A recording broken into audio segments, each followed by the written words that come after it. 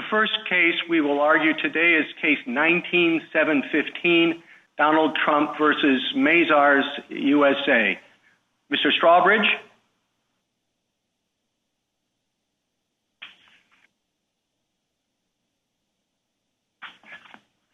Before these cases, Mr. Chief Justice, and may it please the Court, the subpoenas at issue here are unprecedented in every sense.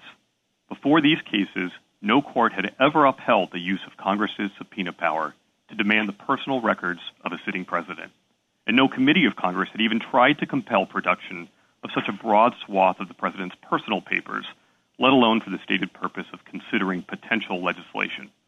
There is a reason that this is the first time a congressional committee has attempted such a gambit. It has long been understood that because Congress's subpoena power is implied, it is auxiliary and subordinate. And when that power is deployed against the president, it must yield absent any long-standing tradition or particularly compelling showing of need. The committees can satisfy neither condition here, and that should decide this case. The committees contend that these subpoenas satisfy the limits this court has always applied to congressional subpoenas, but their arguments would render those limits meaningless. For example, they contend that this court should ignore the committee's avowed improper purpose so long as they simply tack on a broad reference to potential legislation. They claim that Congress can use subpoenas to uncover individual wrongdoing simply because that will always inform the sufficiency of existing laws. And they challenge this court's ability to even question the constitutionality of the potential legislation that they rely upon. The committee's obvious overreach is sufficient to invalidate these subpoenas even in a typical case, but the court simply does not proceed against the president as it does against an ordinary individual. The committees have not even tried to show any critical legislative need for the documents these subpoenas seek. Now, it is no secret the relationship between the House of Representatives and the president is frayed, but this is neither the first nor the last time that one House of Congress will be at odds with the president. The rule that the court applies here will affect not only this president, but the presidency itself. The court should deny the committees the blank check they seek and reverse the decisions below. Mr. Strawbridge, I want to make sure that I understand the scope of your argument. Your brief begins by questioning whether the House has any power to subpoena presidential records, but you seem at the end of the brief to pull back from that. You say that such subpoenas, quote, press the outer limits of Congress's authority, end quote, and that there is every reason to doubt whether subpoenaing the personal documents of the president is a necessary incident of lawmaking. Do you concede any power in the House to subpoena personal papers of the president? I think it is very hard to imagine that the House is ever going to have the power, pursuant to its legislative powers to subpoena the records of the president, because quite frankly, the House has limited powers to regulate the presidency itself. So I think it's very difficult to imagine a situation where it's implied power to subpoena. Well, that's another formulation for what I was just focusing on. Difficult to imagine, a reason to doubt. In other words, is your position recognized? Does it recognize in a particular case that the Congress, the House may have such authority, and that in such a case it would be for the courts to decide whether it's exceeded any bounds in that situation? Yes, we have argued that at a minimum this court should apply the demonstrated need standard that it has applied in other cases when there's an attempt to serve process that targets the president. So okay, so you say there is some power in the House. You think there's a high standard. I understand the House to concede there is some limit to its authority. So it sounds like at the end of the day, this is just another case where the courts are balancing the competing interests on either side. Is that the wrong way to look at it?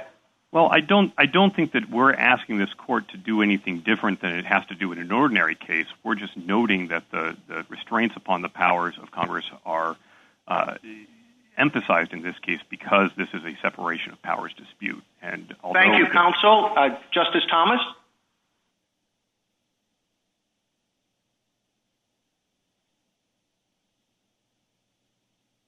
Justice Thomas? Justice Ginsburg? Counsel, in so many of these prior cases, there was a cooperation. For example, tax returns. Every president voluntarily turned over his tax returns. So it gets to be a pitched battle here because President Trump is the first one to refuse to do that. And initially he said because of an audit was ongoing. Now it seems to be broader than that.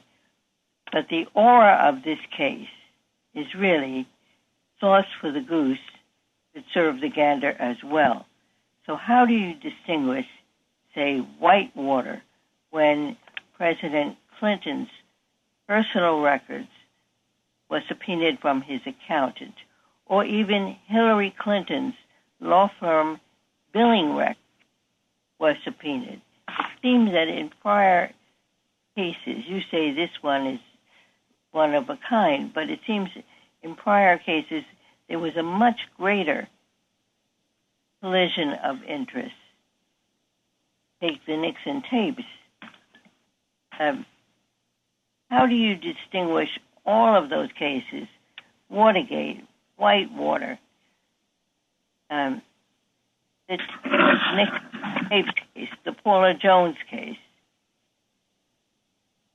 Well, Your Honor, we distinguish them in a number of ways. With respect to Watergate and Whitewater, obviously those are cases of relatively recent vintage, and in separation of powers disputes, this court has generally, such as in Noel Canning, looked back for a much longer precedent for the type of issue that needs to be decided, examples of the encroachment upon the separation of powers. And the recent examples, and there are just a handful of them that the House identifies, are too recent, under that stricture, as the court recognized in Southwest General.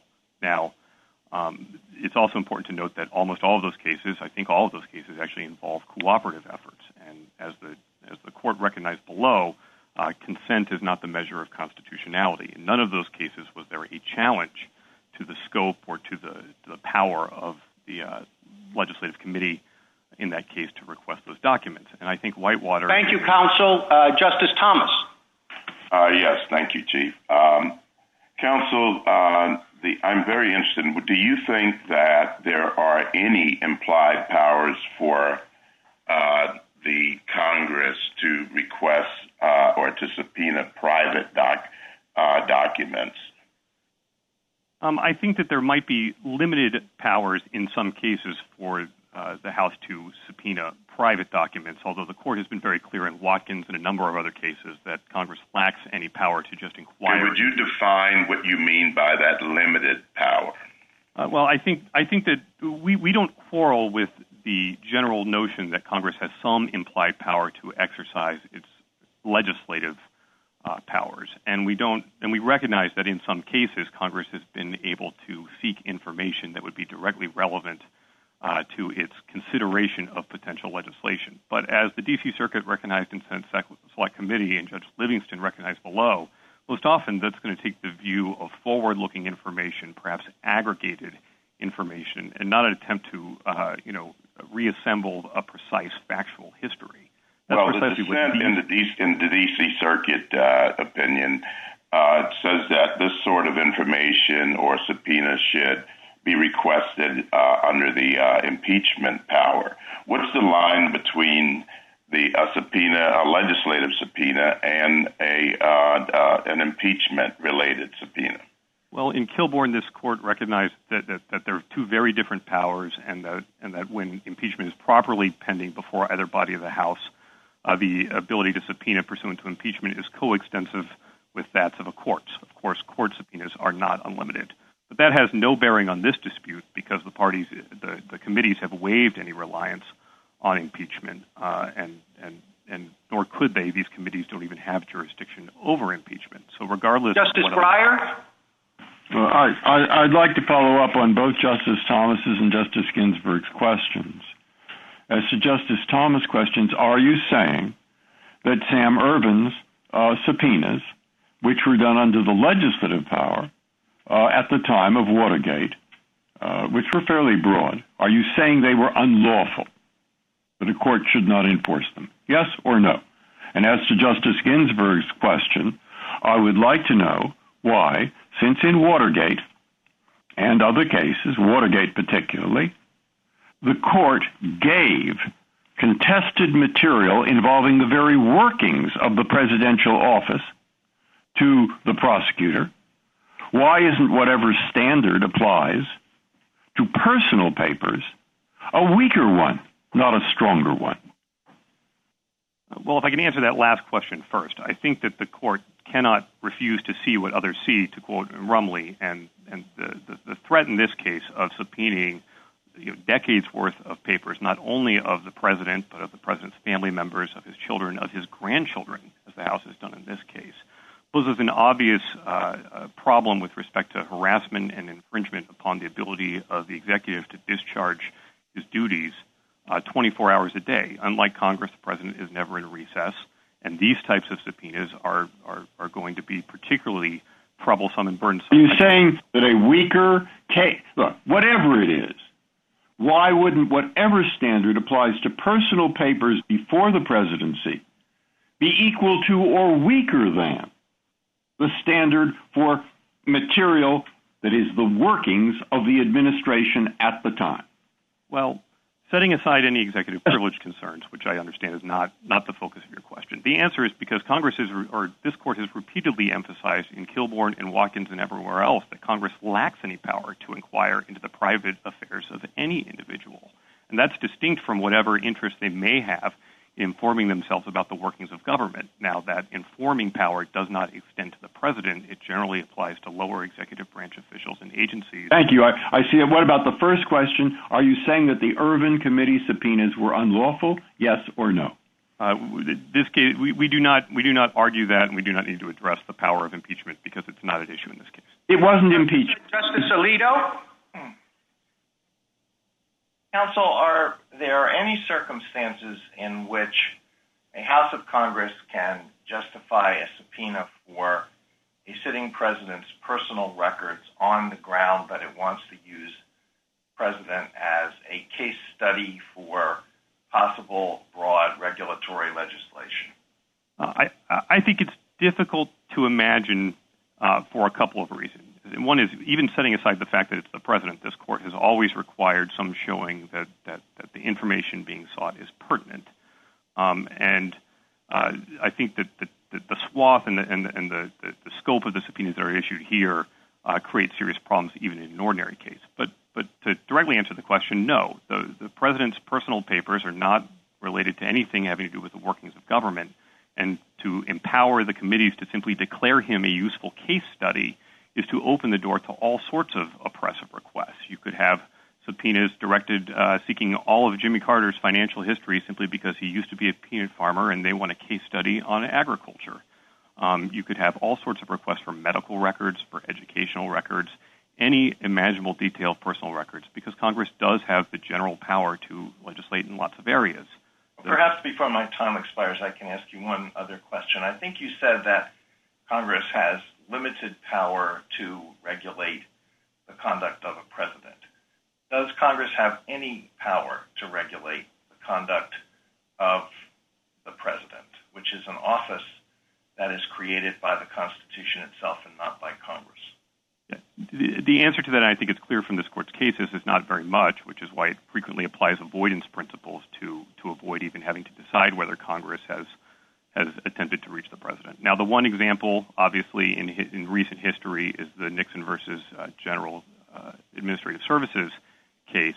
But even in that case, it was a very limited right regarding presidential documents.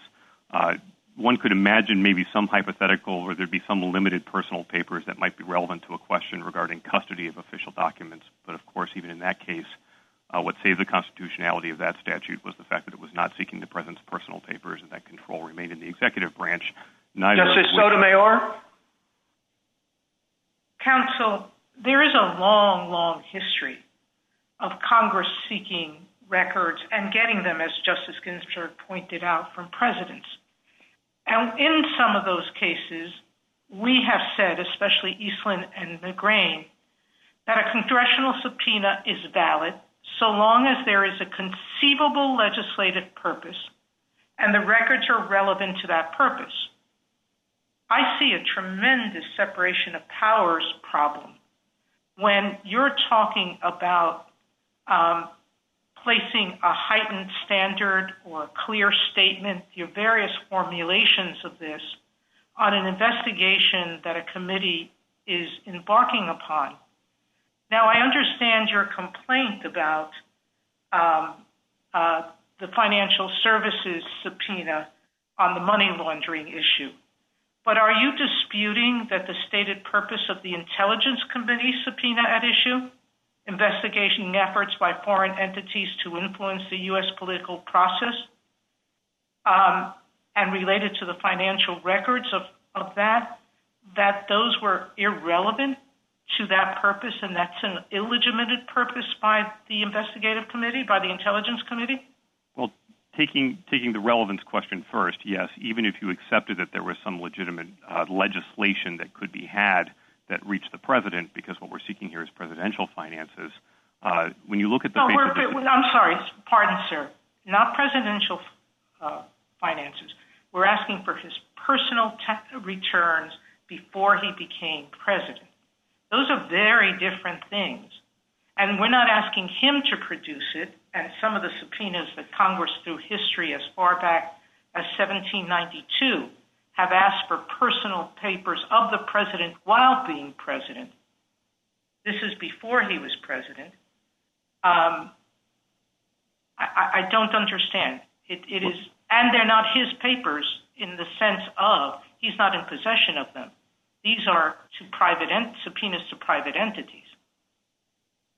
Okay, so there are a number of issues there. With respect to the custodian issue, this court, even going back to Eastland, has always recognized the ability of a person who stands in the president's, whose records are in the hands of a third party, to come in and challenge them, and that's certainly the case here.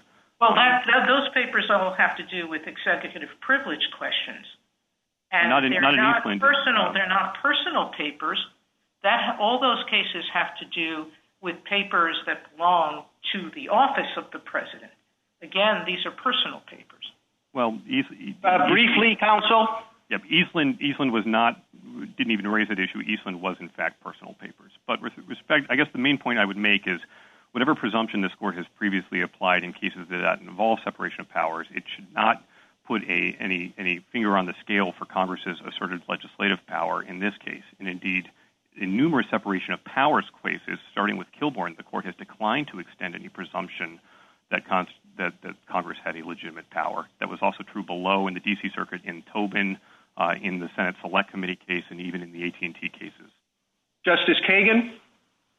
Good morning, Mr. Strawbridge. I think what strikes me about this case is, this isn't the first conflict between Congress and the president, as many of my colleagues have pointed out.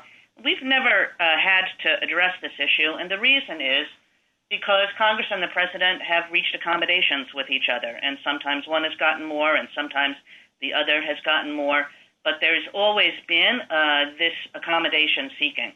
And what it seems to me you're asking us to do is to put a kind of 10-ton weight on the scales between the president and Congress, and essentially to make it impossible for Congress to perform oversight and to carry out its functions where the president is concerned.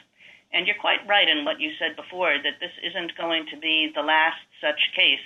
And I wonder whether that fact isn't a good reason to reject your proposed rule. Well, no, I don't think that that's the case.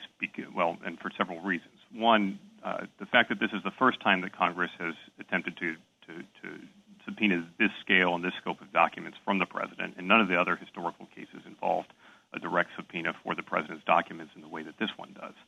I think requires this court to draw a line. It is unfortunate that the House did not attempt to seek these documents directly from the president or engage in any negotiation, but simply ran to third-party custodians and forced the president to bring this, among other things, that has the effect of limiting the number of defenses the president can bring. But even on the test this court has always applied in this scenario, these subpoenas fail every hallmark of a legitimate legislative investigation. And whatever... Go ahead, sorry. I would say whatever power Congress has to conduct oversight of lower branch agencies or inform itself as to the workings of government, these documents are not relevant to that, and that power does not extend to the president, who is a separate constitutionally created officer. Yeah, I mean, I think some former presidents might contest the idea that these subpoenas go further than has ever gone before, and this gets me back to what Justice Breyer has said, is that, these subpoenas are for personal records where the president is just a man. They're not for official records where the president might have executive privilege, where we have to worry about the conduct of governance and about the way the executive branch operates. And as with Justice Breyer, I guess I would like to hear your views on why that wouldn't suggest that there is a lower standard here, not a higher one. Well, because I guess because the fact that they seek personal documents doesn't mean that they're not targeting the president. And indeed, both the Oversight Committee and the House Intelligence Committee have identified the president in his role as president as one of the motivating factors for their investigation. Secondly, as this court has noted, even in Clinton v. Jones, when it rejected a broader immunity argument, there's still a need to ensure that the president is not going to face undue harassment or distraction, and there's a necessity to accommodate him. We think that that's best accommodated in this case at a minimum by applying the demonstrated need standard, in which... Justice Gorsuch? Counsel, I'd like to pick up right there where you left off. You argue that there is no demonstrated need, no substantial legislative purpose. The House is before us, and I'm sure we're going to hear from them that there is a substantial legislative need. Why should we not defer to the House's views about its own legislative purposes? For several reasons, Justice Gorsuch. To begin, the subpoena power is an implied power, and this court made clear most recently in NFIB v. Sebelius that Congress cannot use its implied powers to challenge the structure of government. And a subpoena targeting the president's personal documents is a challenge to the separation of powers. In Morrison v. Olson as well, the court did not apply a presumption on either side of that dispute precisely because it was a battle between the branches. As Justice Scalia pointed out in his opinion, there's simply no need for a presumption on either side, whatever might normally apply in a case against an ordinary individual, because the president has his own powers that are created by the Constitution. And then, of course, this court, in a number of cases, as we describe, has recognized, going back to Chief Justice Marshall, that we do not proceed against the president as we do against an ordinary litigant. And so whether that was in Cheney, whether that was the limiting instruction given to the APA. Counsel, I'm sorry to interrupt you, but I guess my question was more practical than that. Why is this subpoena not supported by a substantial legislative need? Well, three answers. Congress has not really identified with any specificity what actual valid legislation it could enact that directly reaches the president.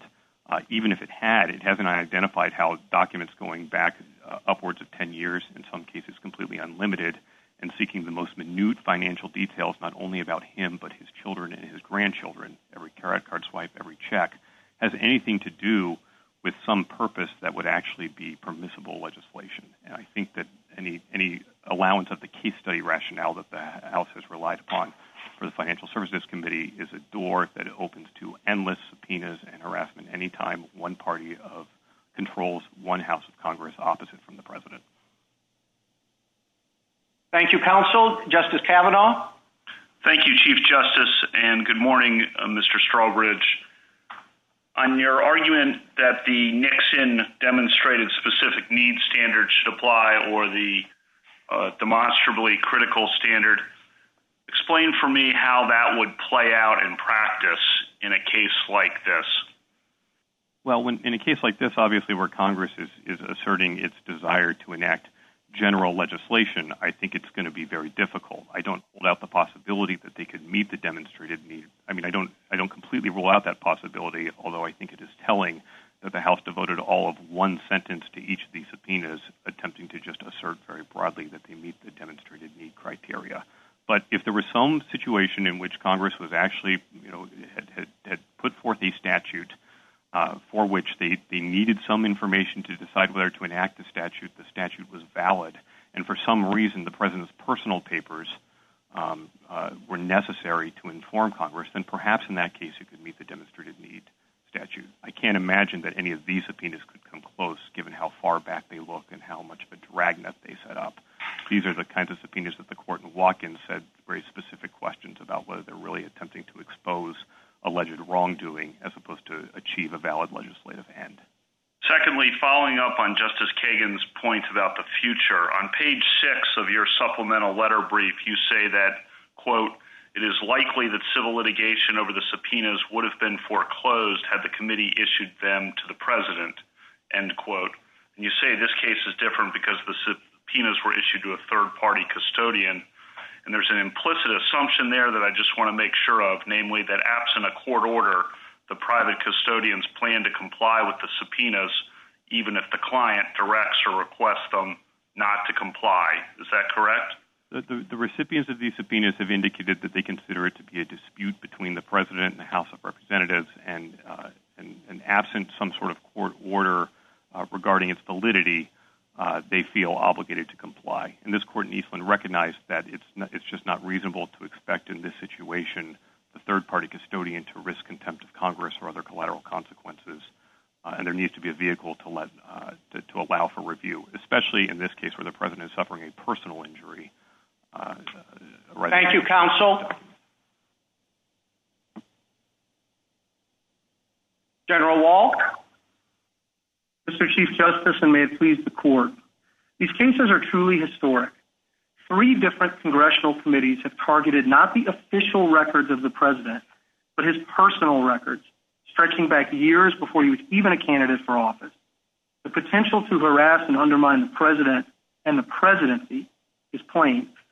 It's not much to ask that before the House delves into the president's personal life, it explain in some meaningful way what laws it is considering and why it needs the president's documents in particular.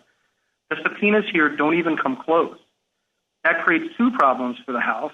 It can't satisfy any standards sensitive to Article 2 and the separation of powers, and indeed, as in Rumley and Watkins, this court should not decide a serious constitutional question the full House itself has not confronted. Counsel, you spent a lot of time in your brief documenting that the purpose of these subpoenas was actually investigatory rather than legislative. And if that is a pertinent consideration, I wonder how a court is supposed to look at it. Should a court be probing the mental processes of the legislators? Should members of House committees be subject to cross-examination on why you were really seeking these documents? No, Mr. Chief Justice, I want to be clear. I don't think any of that would be permissible. All we are saying is that you should review the subpoena on the basis of the contemporaneous objective record that is the basis for the legislative subpoenas themselves. So we have not in our brief turned to legislators' statements. We haven't said that they should be able to get discovery into their mental processes or anything of the like. We have said that Chairman Cummings' memo shows the objective purpose is wrongdoing. But more important, I would just point to the mismatch between the breadth and duration of the subpoenas and their asserted purposes. I think with respect to all 3, they don't match up with what the committees say they're doing if you look at the information they're seeking. Thank you, counsel. Justice Thomas. Mr. Wall, what if, following up on the Chief Justice's question, what if it was clear from those statements that you reviewed that their intention was actually to remove the president from office rather than the sort of pretextual reason that it is for pretextual legislative reasons? I do think if you look at the statements, and we haven't urged that, but if you do, yes, I think they make clear that the subpoenas are not in aid of valid legislation.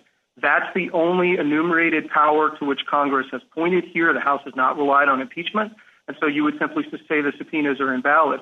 And to tie that into Justice Gorsuch's question earlier, I think we're not asking to go back and look at what they said or probe their mental processes. I'm just saying if you look at pages 46 and 54 of the red brief, and you look at what they actually say about their intended legislative proposals and then why they need the document, it's paper thin. They don't give you any specifics on what they're thinking about doing or any specifics on why they need the document. And that's not an accident. It's not the product of carelessness or thoughtlessness. It is because the purpose here is to expose wrongdoing, and the House has never really tried to substantiate why it needs these documents in service of its legislative powers. Thank you. Justice Ginsburg? One must investigate before legislation. The purpose of investigation is to frame the legislation. You don't have the legislation in mind. You want to explore what is the problem, what legislative change can reduce or eliminate the problem. So, for example, the Ethics in Government Act, Congress may decide that it needs to beef up that legislation. It may also decide that for financial disclosure purposes, there should be disclosure of tax returns. So those are legislative purposes. Investigate to see if you need legislation of that sort, and then to impugn Congress's motive. I mean, even the policeman on the beat, if he stops a car and gives the reason that the car went through a stop sign, we don't allow an investigation into what the subjective motive really was. So here you're distrusting Congress more than the cop on the beat. Justice Ginsburg, I absolutely agree that Congress can investigate in service of what legislation might be needed. Our submission is much more modest, that when that inquiry involves the president, that you need a somewhat higher standard with respect to purpose, because the room for regulating the president is so much narrower than it is with respect to private parties. And on the need side, because of the dangers of harassing and distracting and undermining the president, and that's a common theme that runs through the court's cases, that the president gets some measure of heightened protection because you can't proceed against the president as against an ordinary litigant. And all I'm saying is that Congress hasn't met that standard here. How did that work out in the Paula Jones? Justice Breyer? Following this up, assume, as I do, that for reasons set out in an opinion by Judge Griffiths, that we're not very good courts at deciding disputes between two powerful political branches. So it should be rare. But if it is in front of us, why not apply the standard that is ordinarily applied to every human being in the United States in respect to, for example, grand jury subpoenas? Any human being in the United States, when he gets a subpoena, can go to a judge and say, "Judge, this is overly burdensome." And then he has a chance to show it. And here, if it's the president, the court's already written in Paula Jones 2 or 3 paragraphs of the kinds of things that a president has that are special need, not to take his time, etc. But would you object to a decision of this court that says apply that, taking into account the special needs of the presidency, just like other human beings sometimes have special needs? They might be an emergency medical worker, etc. I would, Justice Breyer, on 2 grounds. First, the court and the D.C. Circuit have rejected the analogy to grand jury subpoenas served by prosecutors. These are legislative subpoenas, not subpoenas issued by the executive branch for entirely different interests, and they trigger different concerns. These subpoenas need to be in aid of valid legislation, not as a prosecutor's subpoena to probe wrongdoing. And the second is, to take both your question and I think what Justice Ginsburg was going to get at, we do think the analogy to Clinton v. Jones is actually helpful. The court there rejected an absolute immunity, but said the president was entitled to some special protections. And we're here saying the court should take exactly the same approach. We're not saying the House has no power to get at the records of a sitting president. We're saying that it needs to satisfy a heightened standard, because if it doesn't, these requests will become routine, and that weapon in the standing arsenal of the houses of Congress will, I think, be routinely deployed in a way that harms both the separation of powers and that undermines the presidency. Justice Alito? Could you apply the standard that you think is appropriate to the subpoena from the House Intelligence Committee? Sure, Justice Alito. So there, the Intelligence Committee says that it's investigating foreign influence in recent elections. but the subpoena goes back to 2010. It doesn't link in any way to foreign transactions, and it targets only the president. I have no idea why one would serve a subpoena that broad, both in breadth and duration, if what one is concerned about is a far more specific topic that would apply, I would think, to federal candidates more generally and more narrowly to foreign transactions and to more recent transactions. And there is nothing in the red brief that explains the mismatch. On the other side, the Financial Services Committee says it's investigating money laundering after the 2008 financial crisis, but its subpoena only goes back to the middle of 2016, and again, it targets the president. None of this makes any sense if what you are doing is in aid of legislation. Justice Ginsburg referred to legislation concerning disclosure requirements that would apply to the president, and there's also mention of conflict of interest legislation that might apply to the president. Does Congress have the power to regulate the president in these ways? I think it's very unlikely on the conflict of interest side, Justice Alito, that even the D.C. Circuit did not rely on that because of the serious constitutional questions it would pose if you disabled the executive from managing some part of the executive branch. I think the financial disclosures are the hardest, and I guess what I would say is if the House in its brief had explained with any specificity what it might want to do to the Ethics in Government Act and why then it needs the president's documents, we could have that debate. I think the room is probably narrow, but the United States is not saying there's no room. But we don't even get there because all they say is we might want to amend the EGA, CEG HR1, which was a bill the House passed before it even issued these subpoenas. And so it's very hard to sort of shoot at a target in the dark. I don't know what the House wants to do with any specificity, so it's hard to say whether that's valid legislation. Justice Sotomayor? Mr. Wall, that's the issue, isn't it? Which is until Congress investigates, A, it doesn't have a chance to determine what might be valid, and B, we don't have a chance then to look at an actual law and say it may or may not be valid. You're asking a court in the guise of a heightened review standard to speculate as to legislation that's not in effect yet. But I want to go back to the subpoenas at issue and their breadth. You note that the Intelligence Committee goes back 10 years, but I think it's fairly common knowledge that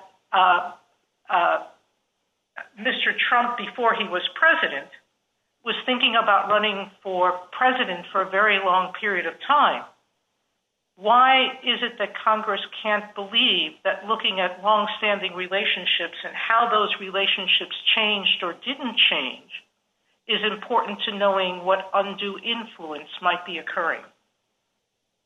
Justice Sotomayor, if it wants to do that, our submission is just a fairly modest one. It needs to do more than wave its hands about general purposes and say that the president would be a useful case study for prospective and generally applicable laws. Again, I'm not denying. Mr. Wall, in what other setting does any investigative body have to do more than what was done here? I would point to the prosecutor in Nixon. For private records. Well, this particular question hasn't come up to the court before in a constitutional context. But in Nixon, of course, the prosecutor had to show demonstrated specific need. In the Senate Select Committee case, the Congressional Committee had to show... Please, I don't want you to go to executive privilege cases. I want you to go to papers that indisputably have nothing to do with Mr. Trump while he was a private person. They're not asking for these records post-being president. They're asking for these records pre-being president. I think that makes the problem worse, not better, Justice Sotomayor. They're targeting the personal life of the president before he was a candidate for office. That raises, granted, somewhat different, but deeply troubling and equally problematic constitutional concerns that you will harass on. Justice Kagan? Mr. Wall, I'd like to go back to your use of Clinton v. Jones because I had read that case differently. Of course, Clinton says that you're supposed to treat the president's requests with respect when the president says, like, I need a deposition scheduled at a different time, or can we have written interrogatories rather than a deposition? But the fundamental claim of presidential immunity or even presidential difference was rejected in that case. And I suppose what I'd like to know about your argument, I read your brief and I read the president's own brief, and no place do you make a case as to why these particular subpoenas place a particular burden on the president such that he will be prevented from carrying out his constitutional responsibilities. And that's what I took Clinton v. Jones to be saying, is that's the kind of thing a president has to come in and show, a sort of case-specific argument about burden on the president. And are you making that kind of argument at all? Well, yes and no. Not if what you mean by burden is sort of compiling and delivering the documents to the House. Yes, if what you mean by burden is what I think the Clinton v. Jones sense, which is harassing and undermining the president. Now, exactly these subpoenas, well, I mean, I think you have to look at it as undermining the president. I mean, the point of some of those suits is presumably to harass and undermine the president, and the court let them go, let them proceed. And it said, the only thing we're going to be concerned about is if you come into us and say, in defending those suits, you're going to be prevented from performing the responsibilities that we, the nation, need you to perform. Are you making an argument of that kind? Yes. In the courts below, when the House was pressed on the limits of its theory, it said that probably it could not draw the blood of the president or read his teenage diaries.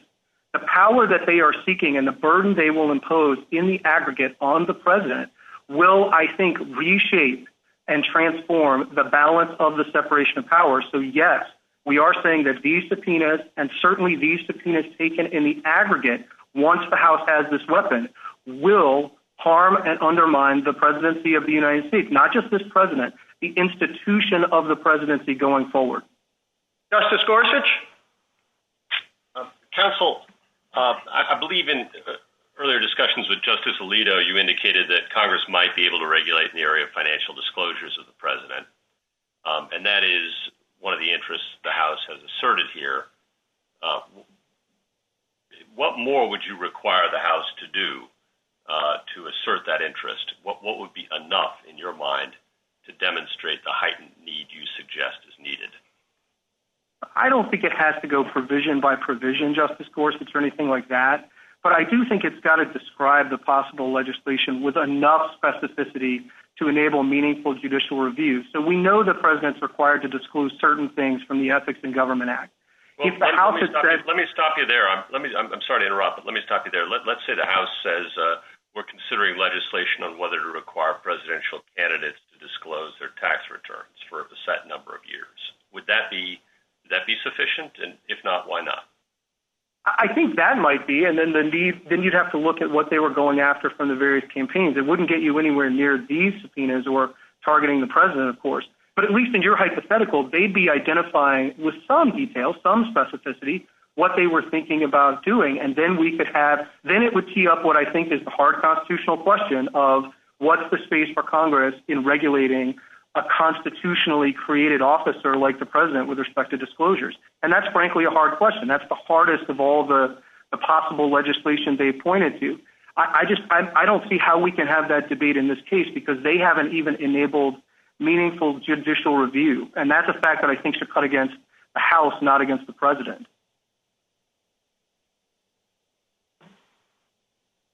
Justice Kavanaugh? Thank you, Mr. Chief Justice, and good morning, Mr. Wall. I want to make sure we touch on one of your procedural arguments. You say that the full House needs to authorize the subpoenas.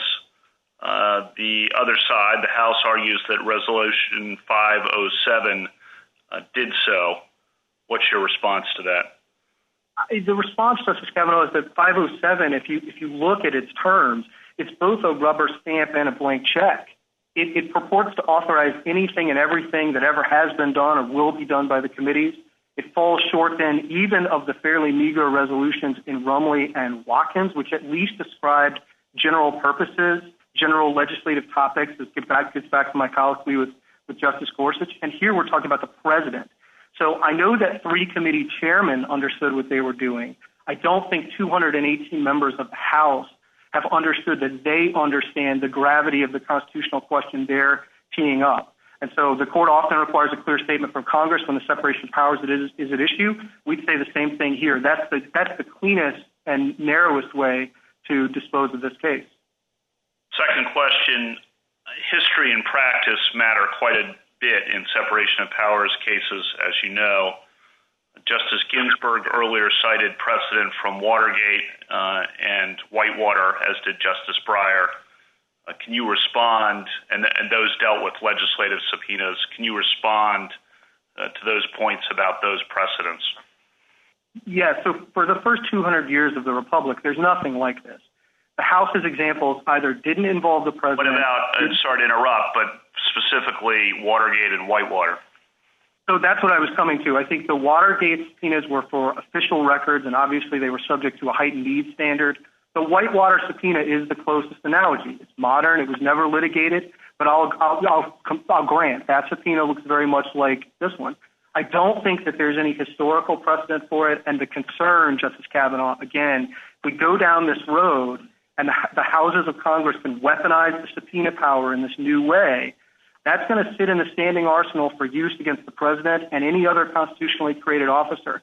And I don't think it takes much imagination to know where that road will lead or that we will regret having taken it.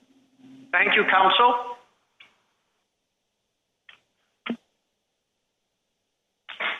Mr. Letter? Yes, Mr. Chief Justice, and may it please the court, I would like to jump right in and address some of the very key points that have been made by my friends here. Mr. Wall, my very good friend, Mr. Wall, said that the legislation here doesn't match up. Mr. Wall referred the court to the wrong pages of our brief. If you look at pages 17 through 36, you see that we discussed in great detail the purposes of the investigations and the subpoenas, and indeed the D.C. Circuit said that, in telling terms, the House has put legislation where its mouth is. We have specifically provided bills. Mr. Wall said that the full House did not confront the subpoenas. Page 241 of the appendix, I refer you to, where the House specifically referred to these very subpoenas, these specific ones. And I don't think Mr. Wall really meant to say that the members, 218 members of the House, did not know what they were doing when they passed that. That obviously is not a valid argument to be made. Then we turn to something that came out in answer to Justice Sotomayor's question. Remember that key records here, some of the key ones that we want, are ones that President Trump has not even seen. We want records from third-party business entities that their analyses of for instance, requests for loans. So these are documents that there's no privacy interest in, no constitutional liberty interest, etc. Next, we do have limiting principles. The House very much does. This court's precedent set those. Must be pertinent to a legislative purpose, can't violate constitutionally protected liberty interests or privileges, and can't undermine the president's ability to carry out his responsibilities. Mr. Fetter, let's talk about the standard you propose. The quotes in your brief is that it concern a subject on which legislation could be had. Could you give me a plausible example of a subject that you think is beyond any legislation that Congress could write?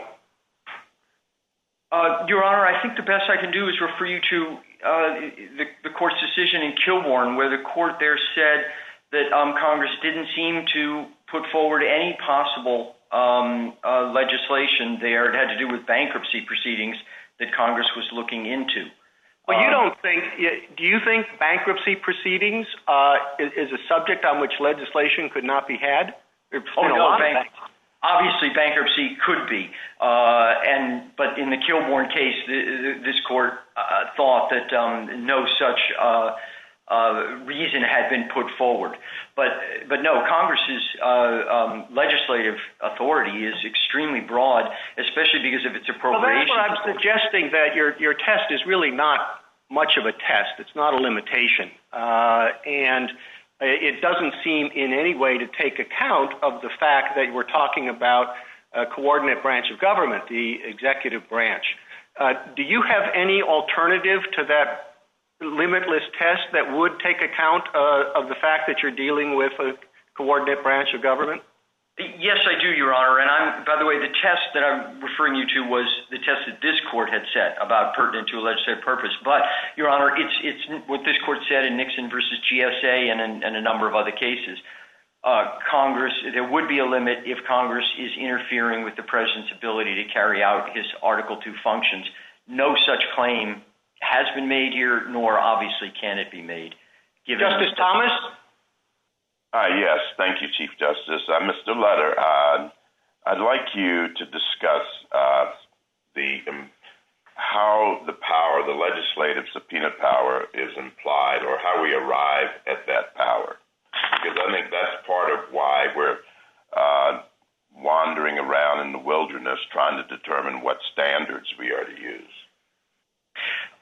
Your Honor, this court has explained in quite a few cases, I think Watkins, Barenblatt, others, that the Congress's legislative power, investigative power, which stems from the British Parliament's power, is an obvious and integral part of legislation. We obviously can't have Congress passing legislation in ignorance. And this court has said, for instance, most recently in Franchise Tax Board, that just because a power is something to be implied doesn't mean that it's not important. For instance, this court's power of judicial review, that's nowhere mentioned in the Constitution. So the power to investigate another example of a power that a legislative power that is implied.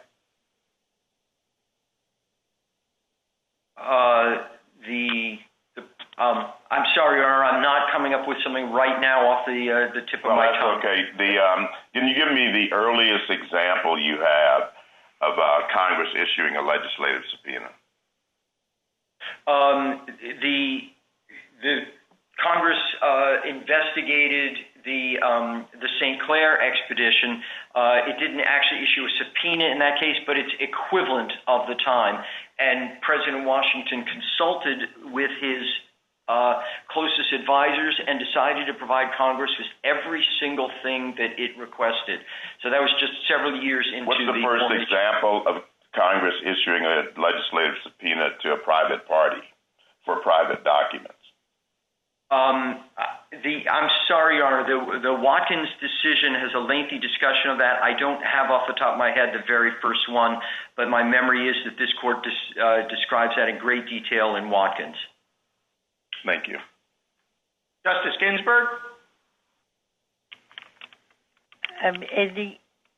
The concern has been expressed that Congress could be using this subpoena power to harass a political rival.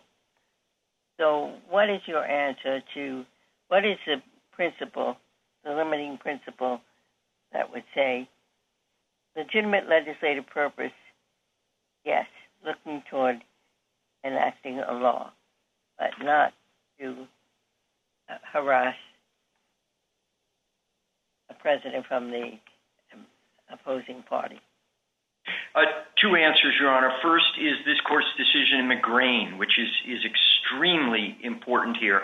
Now, McGrain was not seeking papers of the president, but there the lower court struck down and said the subpoena was no good. The congressional investigation was no good because it was inspired by politics. This court absolutely and flatly and unanimously rejected that as a reason that it couldn't be done. And then the other is Clinton versus Jones, where this court said if there is harassment, the courts can take care of that. And that's the answer to the Justice Department's entire brief. There is no responsible claim here that all that's going on is harassment. And if there is, this court has said, we're here. Thank you. Justice Breyer? Thank you. In respect to the authorization, was there proper authorization by the full House of the legislative subpoenas? 2 points. One, Roomley says, look at the subpoena and its authorization as of the time the subpoena was issued.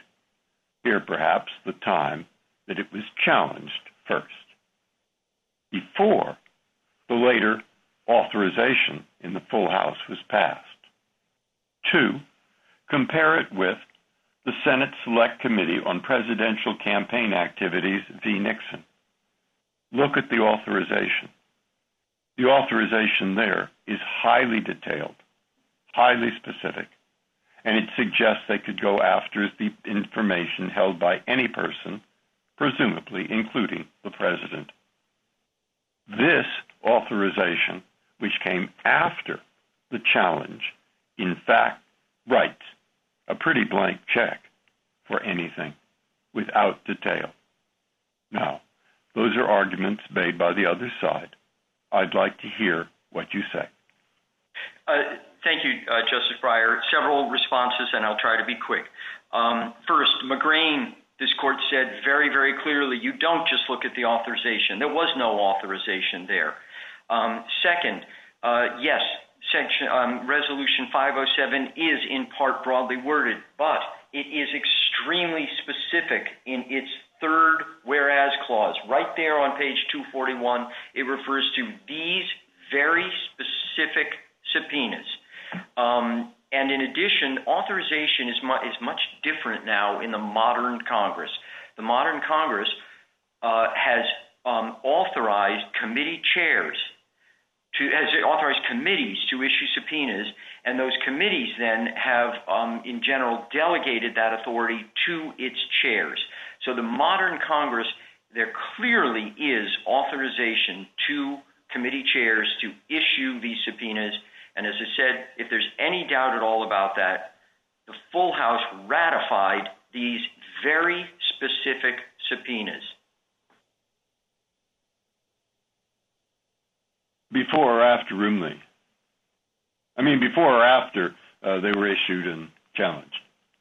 This is after they were issued and challenged. The issuance, as I said, is authorized by House rules, which this court has said it will not examine. And then the full House, because there were arguments made, the full House said, oh, no, we authorize these exact subpoenas. We ratify the issuance of these subpoenas. It is extremely clearly worded, page 241A of the petition appendix. Thank you. Justice Alito? Mr. Letter, I was somewhat baffled by your answer to Justice Ginsburg about the use of congressional subpoenas for purposes of harassing a president. Your final answer was the courts can take care of that, but that's the issue here, whether something should be done to prevent the use of these subpoenas for the harassment of a president. But could you explain what you meant? Absolutely, Justice Alito. This court in Clinton versus Jones and in other cases like Nixon versus GSA has said we are here to protect the president if there is harassment from Congress or private individuals. And here, there clearly, though, is, we think, valid legislative purposes. The four courts below all found that there was. I don't want to cut you off, but I have very limited time. So your answer is that the protection against the use of a subpoena for harassment is simply the assessment whether the subpoena is relevant to some conceivable legislative purpose. Correct. That's what the court has said, but also, again, Clinton versus Jones and Nixon versus GSA. Well, that's not much protection. In fact, that's no protection, isn't it? It is protection, Your Honor, if what Congress is doing is interfering with the president's ability to do his job. These subpoenas are to private parties. The president does not need to do anything. When you talk about interfering with the president's ability to do his job, do you mean this is going to take up too much of his time? Or does that include the potential for the use of subpoenas solely for harassment and political purposes? Your Honor, if they were solely for harassment, then they wouldn't meet the standards of they have to be pertinent to a legislative purpose. So I think the combination of all of those provides ample protection, but there's no... You were not able to give the Chief Justice even one example of a subpoena that would not be pertinent to some conceivable legislative purpose, were you? As I said, Your Honor, that's correct, because this court itself has said Congress's power to legislate is extremely broad, especially when you take into account appropriations. Well, so the end result is that there is no protection whatsoever, in your view, and maybe this is the correct answer, but in your view, there is really no protection against the use of congressional subpoenas for the purpose of preventing the harassment of a president, because the only requirement is that the subpoena be relevant to a conceivable legislative purpose, and you can't think of a single example of a subpoena that wouldn't meet that test. No, Your Honor, because remember, there may be constitutionally based privileges or things like executive privilege. Well, there might be constitutionally based privileges. Which constitutionally based privileges apply to a subpoena for records in the hands of a third party? There could be, Your Honor. But what are they? Would you name one? Oh, well, it seems to me executive privilege could enter in. State secrets privilege could enter in, depending upon the specific circumstances, Your Honor. Let me ask you one more thing, if I can, and there's time. Are there any limits on using a president's records as a case study relating to the need for legislation? So, for example, if the salary and the net worth of a future president before election was that of a person who would be regarded as middle class, and Congress says, we want to study possible revisions of tax laws and the provision of services to members of the middle class, so we're going to subpoena all available information about the assets, income, expenditures, and services obtained by this sitting president and his family for purposes of considering that legislation. Would that be permissible? It certainly could be, Your Honor. So here, that's a very good question. Here, remember, the Financial Services Committee is doing an extremely broad investigation of a financial services sector, and there's massive public reporting that before he became president, President Trump's personal records and his businesses and his family have been heavily involved in those very activities. And we're investigating numerous other banks and individuals having nothing whatsoever to do with the president. This is part of a much larger sector-wide, industry-wide investigation, and President Trump is... Sotomayor? Counsel, we have said that personal records, with the aim of making the president a case study, threatened to run afoul of this court teaching that there is no congressional power to expose for the sake of exposure. And the other side points to some hypotheticals that are troubling. The president's transcripts, simply to pass on educational reform legislation, or subpoenas of his personal medical records, simply to enact general health care reforms. Tell me what we say to ensure against those hypotheticals and against a proposed subpoena that might be just for the sake of exposure. Your Honor, a couple of answers. One is, yes, you said just for the sake of exposure is no good, but this court said that exposure involving government activities can be. Pertinence would be the key. Pertinence to a valid legislative purpose.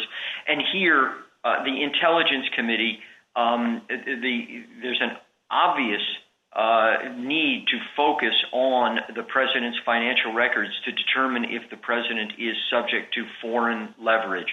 It's obvious that it ties in with that legislative purpose. So pertinent. Let me put this. I'm sorry to interrupt you, but we're limited in time. On that issue of what laws are possible, I can see the argument on conflicts of law, but aren't there already a lot of disclosure laws in place? How could this investigation help improve those or change those? I assume what Your Honor is referring to is disclosure laws by the president, and so we would have to look to see what the Oversight Committee was looking at. Do we need better laws about conflicts of interest? Do we need better laws about, for example, a president dealing in contracts with government agencies? The Congress could limit government agencies' ability to enter into or keep contracts with elected public officials. In addition, Congress maybe would want to provide for more exposure of assets and conflicts of interest. One last question. Was the breadth of these subpoenas litigated below? Yes, Your Honor. Yes, Your Honor. Those exact claims were made, and they are discussed in great detail by the Second Circuit and the D.C. Circuit. So those were fully litigated below. Justice Kagan? Good morning, Mr. Letter. In talking to the Chief Justice about the limits on congressional power, you said, and tell me if I'm quoting you correctly, you said that a subpoena couldn't impair the president in carrying out his constitutional functions. Is that right? Your Honor, there would have to be a balance there. Okay, but that's what we should be looking to. And then you said no such claim has been made or could be made. And I also took the briefs not to be making that claim, that this subpoena would impair the president in carrying out his constitutional functions. But Mr. Wall told me that he was kind of making such a claim because he thought that this subpoena would undermine the president in his job. And I guess I would like you to comment on that. Your Honor, it's fascinating because I wrote a note specifically on that.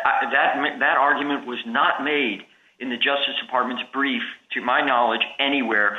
My friend Mr. Wall mentioned it here, but there's no way that this could interfere with the president because he doesn't have to do anything. This is a subpoena to two banks and an accounting firm. And as I said before, in fact, some of the key documents we want, the president probably has never even seen or doesn't even know that they exist. We want to know banks' analyses of his request for a loan, internal bank analyses. But yes, Your Honor, that argument was not made in the briefs. Okay, and if I could get you to talk about the history that some of your colleagues have talked about, what do you think the history shows us with respect to this issue?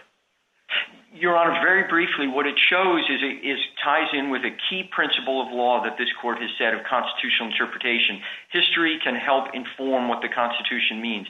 There's a lengthy history of presidents either voluntarily or not voluntarily complying with requests for information by Congress. And we went through Presidents Washington, Jackson, Buchanan, Grant,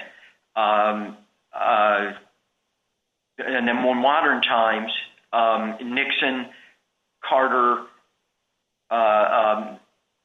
Reagan, and Clinton, all complying with in various ways, either voluntarily or not. For instance, in the Nixon case, Nixon voluntarily provided certain tax returns. He didn't provide all of them. Congress then got more pursuant to statutory authority, like a subpoena, from President Nixon and his family's tax returns. I don't think that either the Justice Department or Mr. Trump answered that hypothetical. History really matters here, and it shows that the arguments being made here by President Trump are astonishingly ask you to ignore a massive amount of history. Thank you. Justice Gorsuch? Good morning, Mr. Letter. Normally, we use law enforcement investigative tools like subpoenas to investigate known crimes and not to pursue individuals, to find crimes. That's a principle you're well familiar with from your time at the Department of Justice. And I'm wondering what limiting principle you offer us here that can prevent that danger. The first one was it has to be pertinent to a legislative purpose, but I think as we've explored, that's very, very broad and maybe limitless, some would suggest on the other side at least. Constitutional privileges, if you're investigating someone in their private capacity, they're going to be few, maybe attorney-client privilege, things like that. And it can't be burdensome, I heard, was your third, but in an age where everything's online and can be handed over on a disk or a thumb drive, that much pretty much disappears too. So what is left to protect that important value that I know you share? I do share that, Your Honor. And by the way, burden here, none of the subpoena recipients have claimed burden. Your Honor, I answer it this way because, again, it has to be, I'm going to stick with the pertinent to legislative purpose because, for example, Congress did a massive investigation of what happened at 9/11. Obviously, a lot of that. Let me stop you there. If that's where you're going to go, and I thought that might be, Mr. Letter, and I apologize for interrupting, but I would think a federal prosecutor might say that an investigation of an individual could be pertinent to a criminal investigative purpose too, because there are so many federal crimes out there, and it's possible this person jaywalked or failed to pay his taxes or whatever his concern is. That's a legitimate investigatory purpose for sure. So what takes us out of that realm and that concern?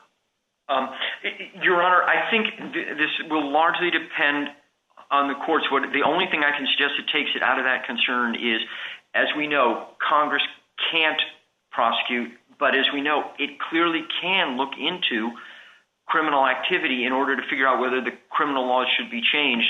The most obvious example would be this court's decision just a little while ago overturning a key criminal conviction involving white-collar crime. Obviously, Congress could do a very thorough investigation of that to determine whether to pass a different criminal law statute that would actually make it a crime to do what was done in Bridgegate. So it's going to be very difficult to separate the two and say that what Congress is doing in looking into criminal activity for the purposes of determining if the FBI is doing a good job and needs more money, or whether to amend the criminal statutes, there's going to be an extremely rare case where that is going to be invalid on Congress's part.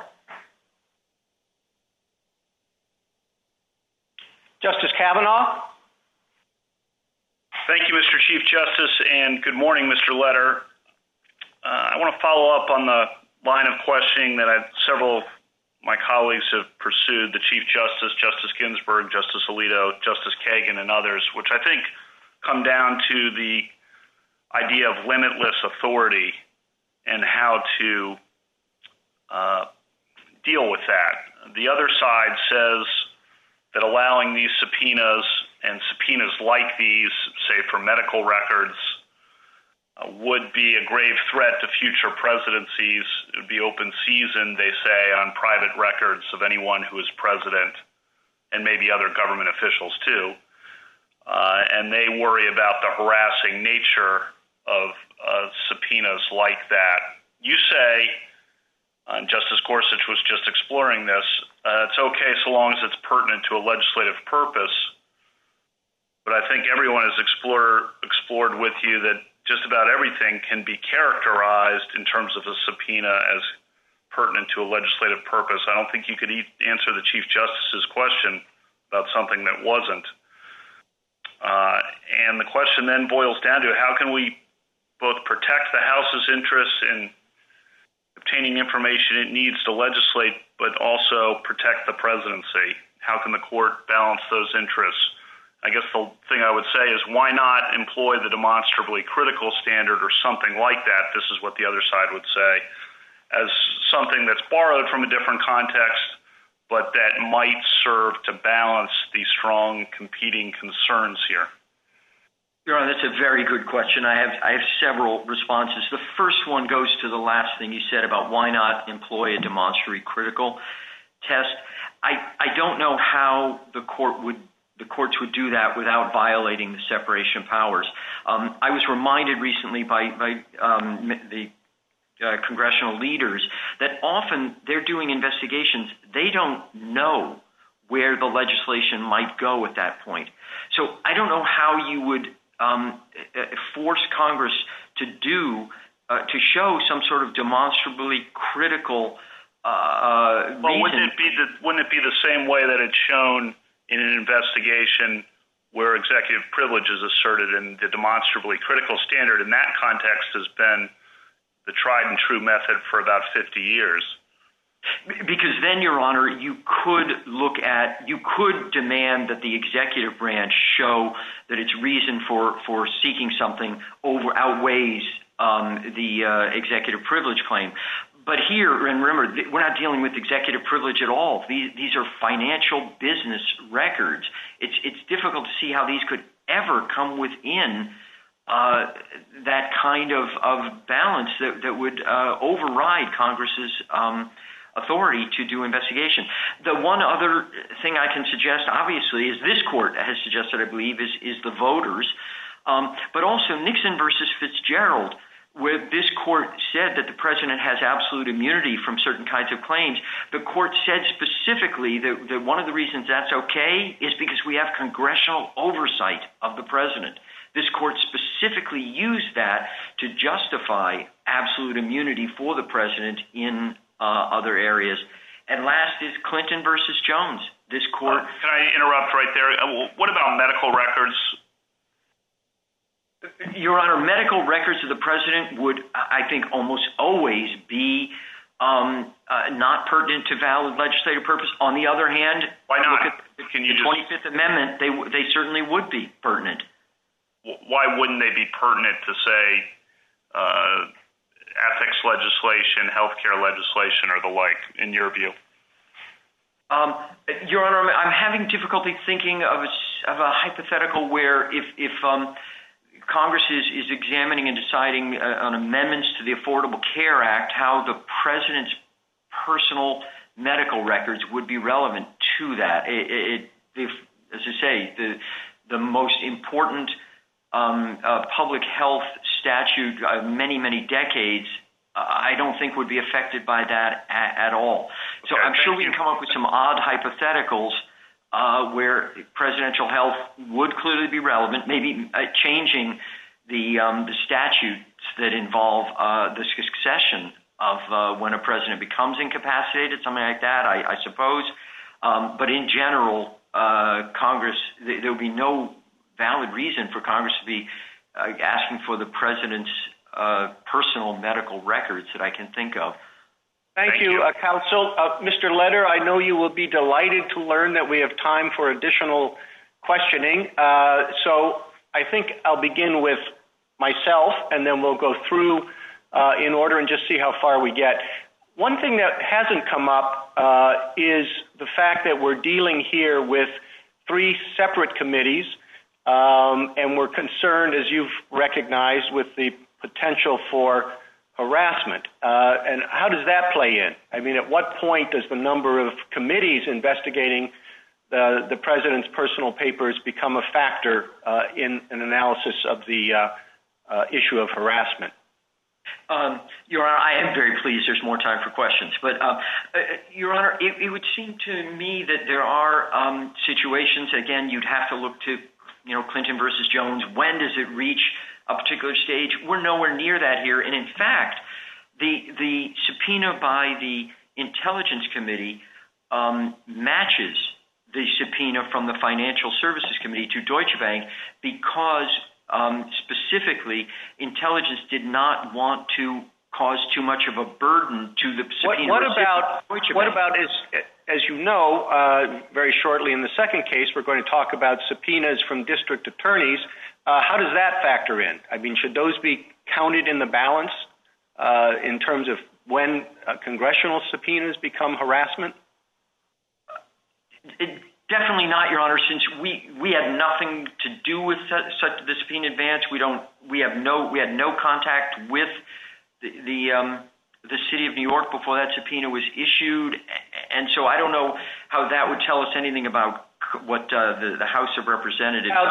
What about the Senate? I suppose they can issue subpoenas too, can't they? Of course, Your Honor.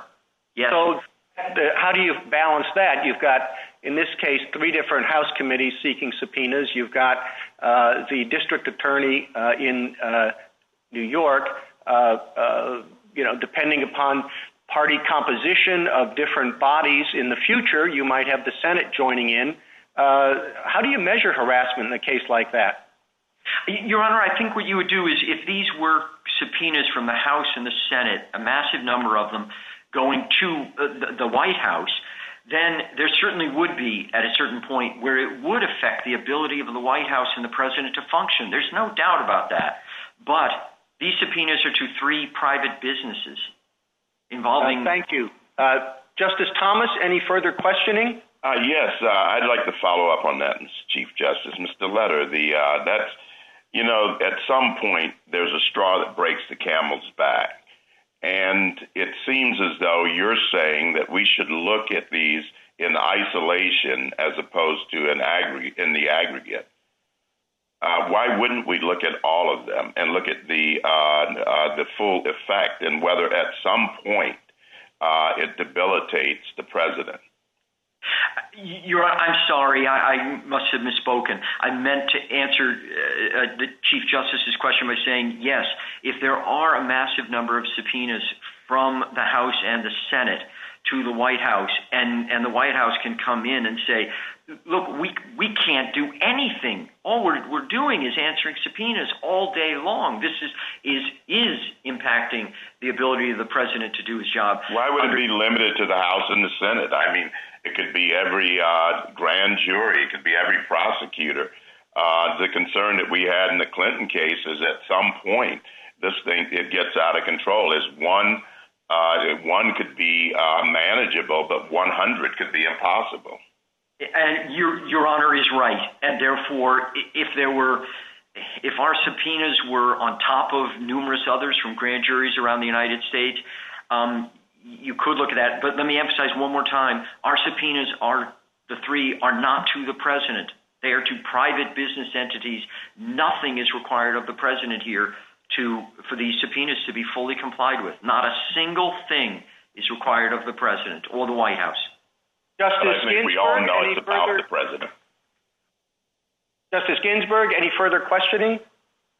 No, I'll pass. Justice Breyer. Yes, you've emphasized it goes to a private person and it's for tax returns. But the subpoenas that I've seen go far beyond that.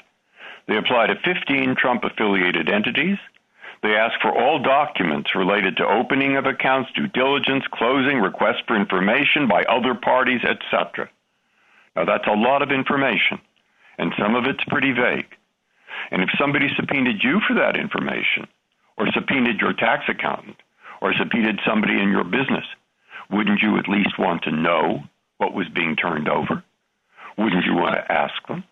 And might that not take time? And might that not take effort? So my problem is there may be burdens here, third party or not, and not just political burdens. The job of the House and Senate, in part, as the president, is politics. That doesn't bother me. But the Clinton v. Jones information does bother me. And the fact that what I hold today will also apply to a future Senator McCarthy asking a future Franklin Roosevelt or Harry Truman exactly the same questions, that bothers me. So what do I do? Justice Breyer, I fully understand that concern. None of the subpoena recipients have complained about burden. The reason these subpoenas go back a ways is because, as you know... I'm sorry to interrupt you. I'm not talking about their burden. I'm talking about the president's burden in having to monitor, decide if there are privileges, figure out what his answers are to all those documents you are requesting, which go, in my opinion, way, way, way beyond just tax returns. Two answers, Your Honor. Yes, we're going far beyond tax returns, but no privilege claim has been made in this case. No party, nobody has raised a privilege claim. Second is we're investigating, for instance, among other things, money laundering. Money laundering requires looking at a whole range of financial activity. What we're doing here is exactly the kind of thing that Senate and House staff do when they're looking at financial sector and what kinds of reforms should be made to the banking industry.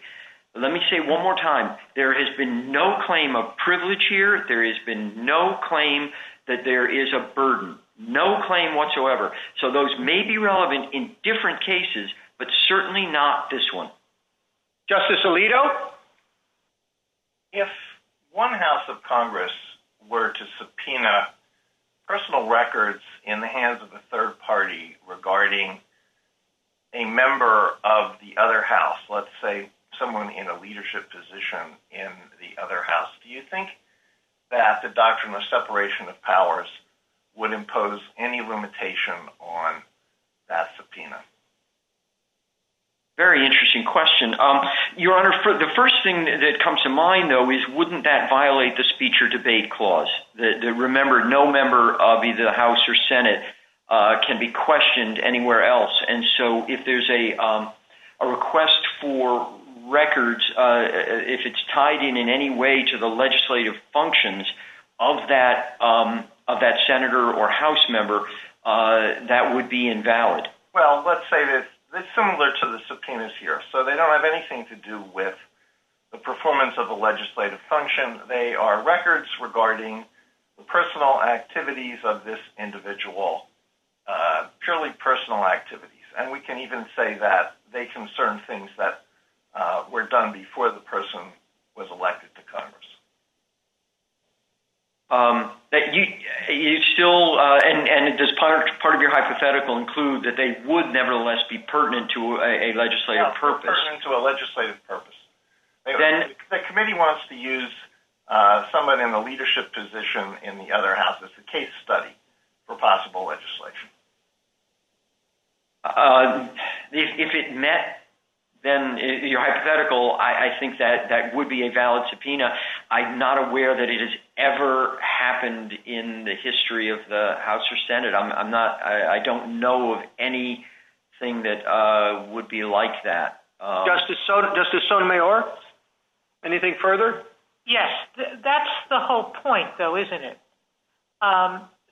Justice Alito is raising this hypothetical because he says, shouldn't then we look at history, and it's only modern history where committees have asked for personal papers, so he presumably would discount that, and he would say, shouldn't we respect the separation of powers, that what's personal to the president is similarly personal to a congressperson? Justice Sotomayor, I have to disagree strongly with one thing you said, a key part. No, the history, we have history of Congress seeking personal papers of Jackson, Buchanan, Grant, et cetera. No, there's been lots of seeking of personal papers by Congress for many, many decades. This is not just a modern practice at all. So Justice Kagan? Mr. Leonard, I'm wondering if I could ask you to comment on a potential difference between, on the one hand, the Oversight and Intelligence Committee subpoenas, and on the other hand, the Financial Services subpoena. The first two subpoenas address the president directly, the financial disclosures that the president makes, conflicts of interest, foreign involvement in presidential campaigns. But the Banking Committee, Financial Services Committee, was taking a much broader scope. And when that's true, when the Congress doesn't seem to be looking into the president, but in a much broader topic, might there not be some heightened need for Congress to say why it is that they're focusing on presidential records for that purpose? Your Honor, I think that still would raise major separation of powers problems, as a court would have hearing. The court would ask chairmen of various committees to come and testify as to what they were doing and why. You're certainly right in your description. There are 11 subpoenas issued by financial services to members of, banks, et cetera. And only two of them have to do, three subpoenas, two entities, have to do with the president. This is a much, much broader investigation. And last is, there's massive public reporting about the subjects of these subpoenas and their banking practices. And Deutsche Bank and Capital One have both been sanctioned many millions of dollars by banking regulators for failing to properly comply with money laundering law. Justice Gorsuch, anything further? No, Chief, thank you. Justice Kavanaugh.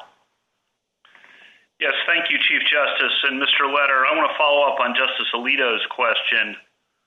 And this really goes to the fact, I think, that there's concern about what the limiting principle is here. I think pertinent to a legislative purpose is almost no limiting principle at all. At least I think that's what some of the questions have explored.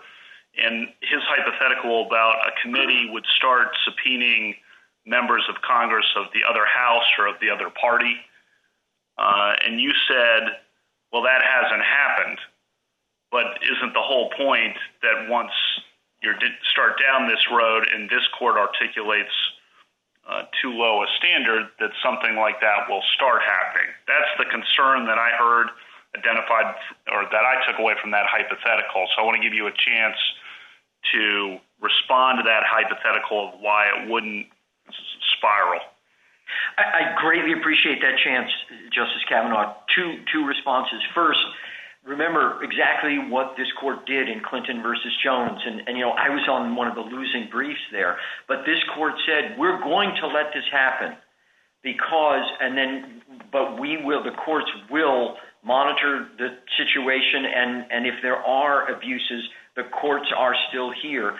In addition, the Justice Alito's hypothetical, I also realize it might be there getting into things like privilege information or information involving constitutional liberty interests. And that's what this court has struck down criminal convictions, et cetera, for subpoenas that do involve. Well, if it was personal records exactly identical to the personal records here, but from members of Congress, none of those would apply, presumably, at least under what you've articulated so far today. I think that's right. But again, I come back to Clinton versus Jones. This court issued a very clear decision saying we're going to allow this one, but obviously the courts are going to monitor this. So if, contrary to what has happened in the past, over our lengthy history, if there are situations when the president's ability to do his job is being undermined, thank goodness the courts still exist and they are there to take care of it. Mr. Letter, would you like to take a minute to wrap up? Your Honor, I greatly appreciate that. I'm sorry, just flipping back to my notes. I apologize. As I was saying before, remember that some of the key records here are ones that the president has never seen and never had anything to do with, and we ask the court to focus on the specific subpoenas in this case because we're not dealing with what ifs here. We're not dealing with situations where a lot of the Justice Department argument focuses on. As I said before, fortunately, this court exists to fix those kinds of situations should they arise. Thank you, Mr. Letter. Mr. Strawbridge, you have 2 minutes for rebuttal. Thank you, Mr. Chief Justice. My friend from the other side struggled with every hypothetical that he was given about his ability to set some sort of limiting principle or some category of information or documents about the president that would not be obtainable under his theory. And I think that's very telling because there are no limits to their theories. And in particular, let's just consider the example that was given regarding medical records. There's no reason under his theory why the president and his family and his grandchildren could not be declared useful case studies, and therefore Congress would send out a subpoena for their medical records. For that matter, the president eats and drinks like everybody else, and Congress naturally has the ability to regulate food safety. But that does not mean that Congress can subpoena medical records or even the president's DNA. My friend refused to even rule out that hypothetical categorically below, and I think it's telling that he can't provide any meaningful limit today. I think that's consonant with the fact that they failed to consider what their actual legislative need is. This is an implied power in aid of legislation. It's not a free-ranging warrant to investigate wrongdoing going back 10 years. He cites to a laundry list of legislative proposals, almost all of which were passed before these subpoenas even issued, and at no point in the argument section of their brief or today does he try to tie any particular legislative proposal specifically to the president, the finances, let alone the vast swath of documents that they seek here. This is not an attempt to preserve the separation of powers. It's an attempt to eviscerate that. On that point, I wanted to note, in response to Justice Breyer's question, which I may have misunderstood, the Senate Watergate Committee, in fact, did serve congressional subpoenas under the legislative power, and applying the heightened need standard, the D.C. Circuit invalidated it, just as this court invalidated the attempt to hold in contempt somebody in Kilbourne when it violated the separation of powers, just as the lower courts, every time separation of powers has squarely been presented, has invalidated it. These subpoenas are overreaching. They are an obvious distraction. They are going to multiply if this court accepts the path that the House is attempting to lay. The decisions below should be reversed. Thank you. Thank you, counsel. The case is submitted.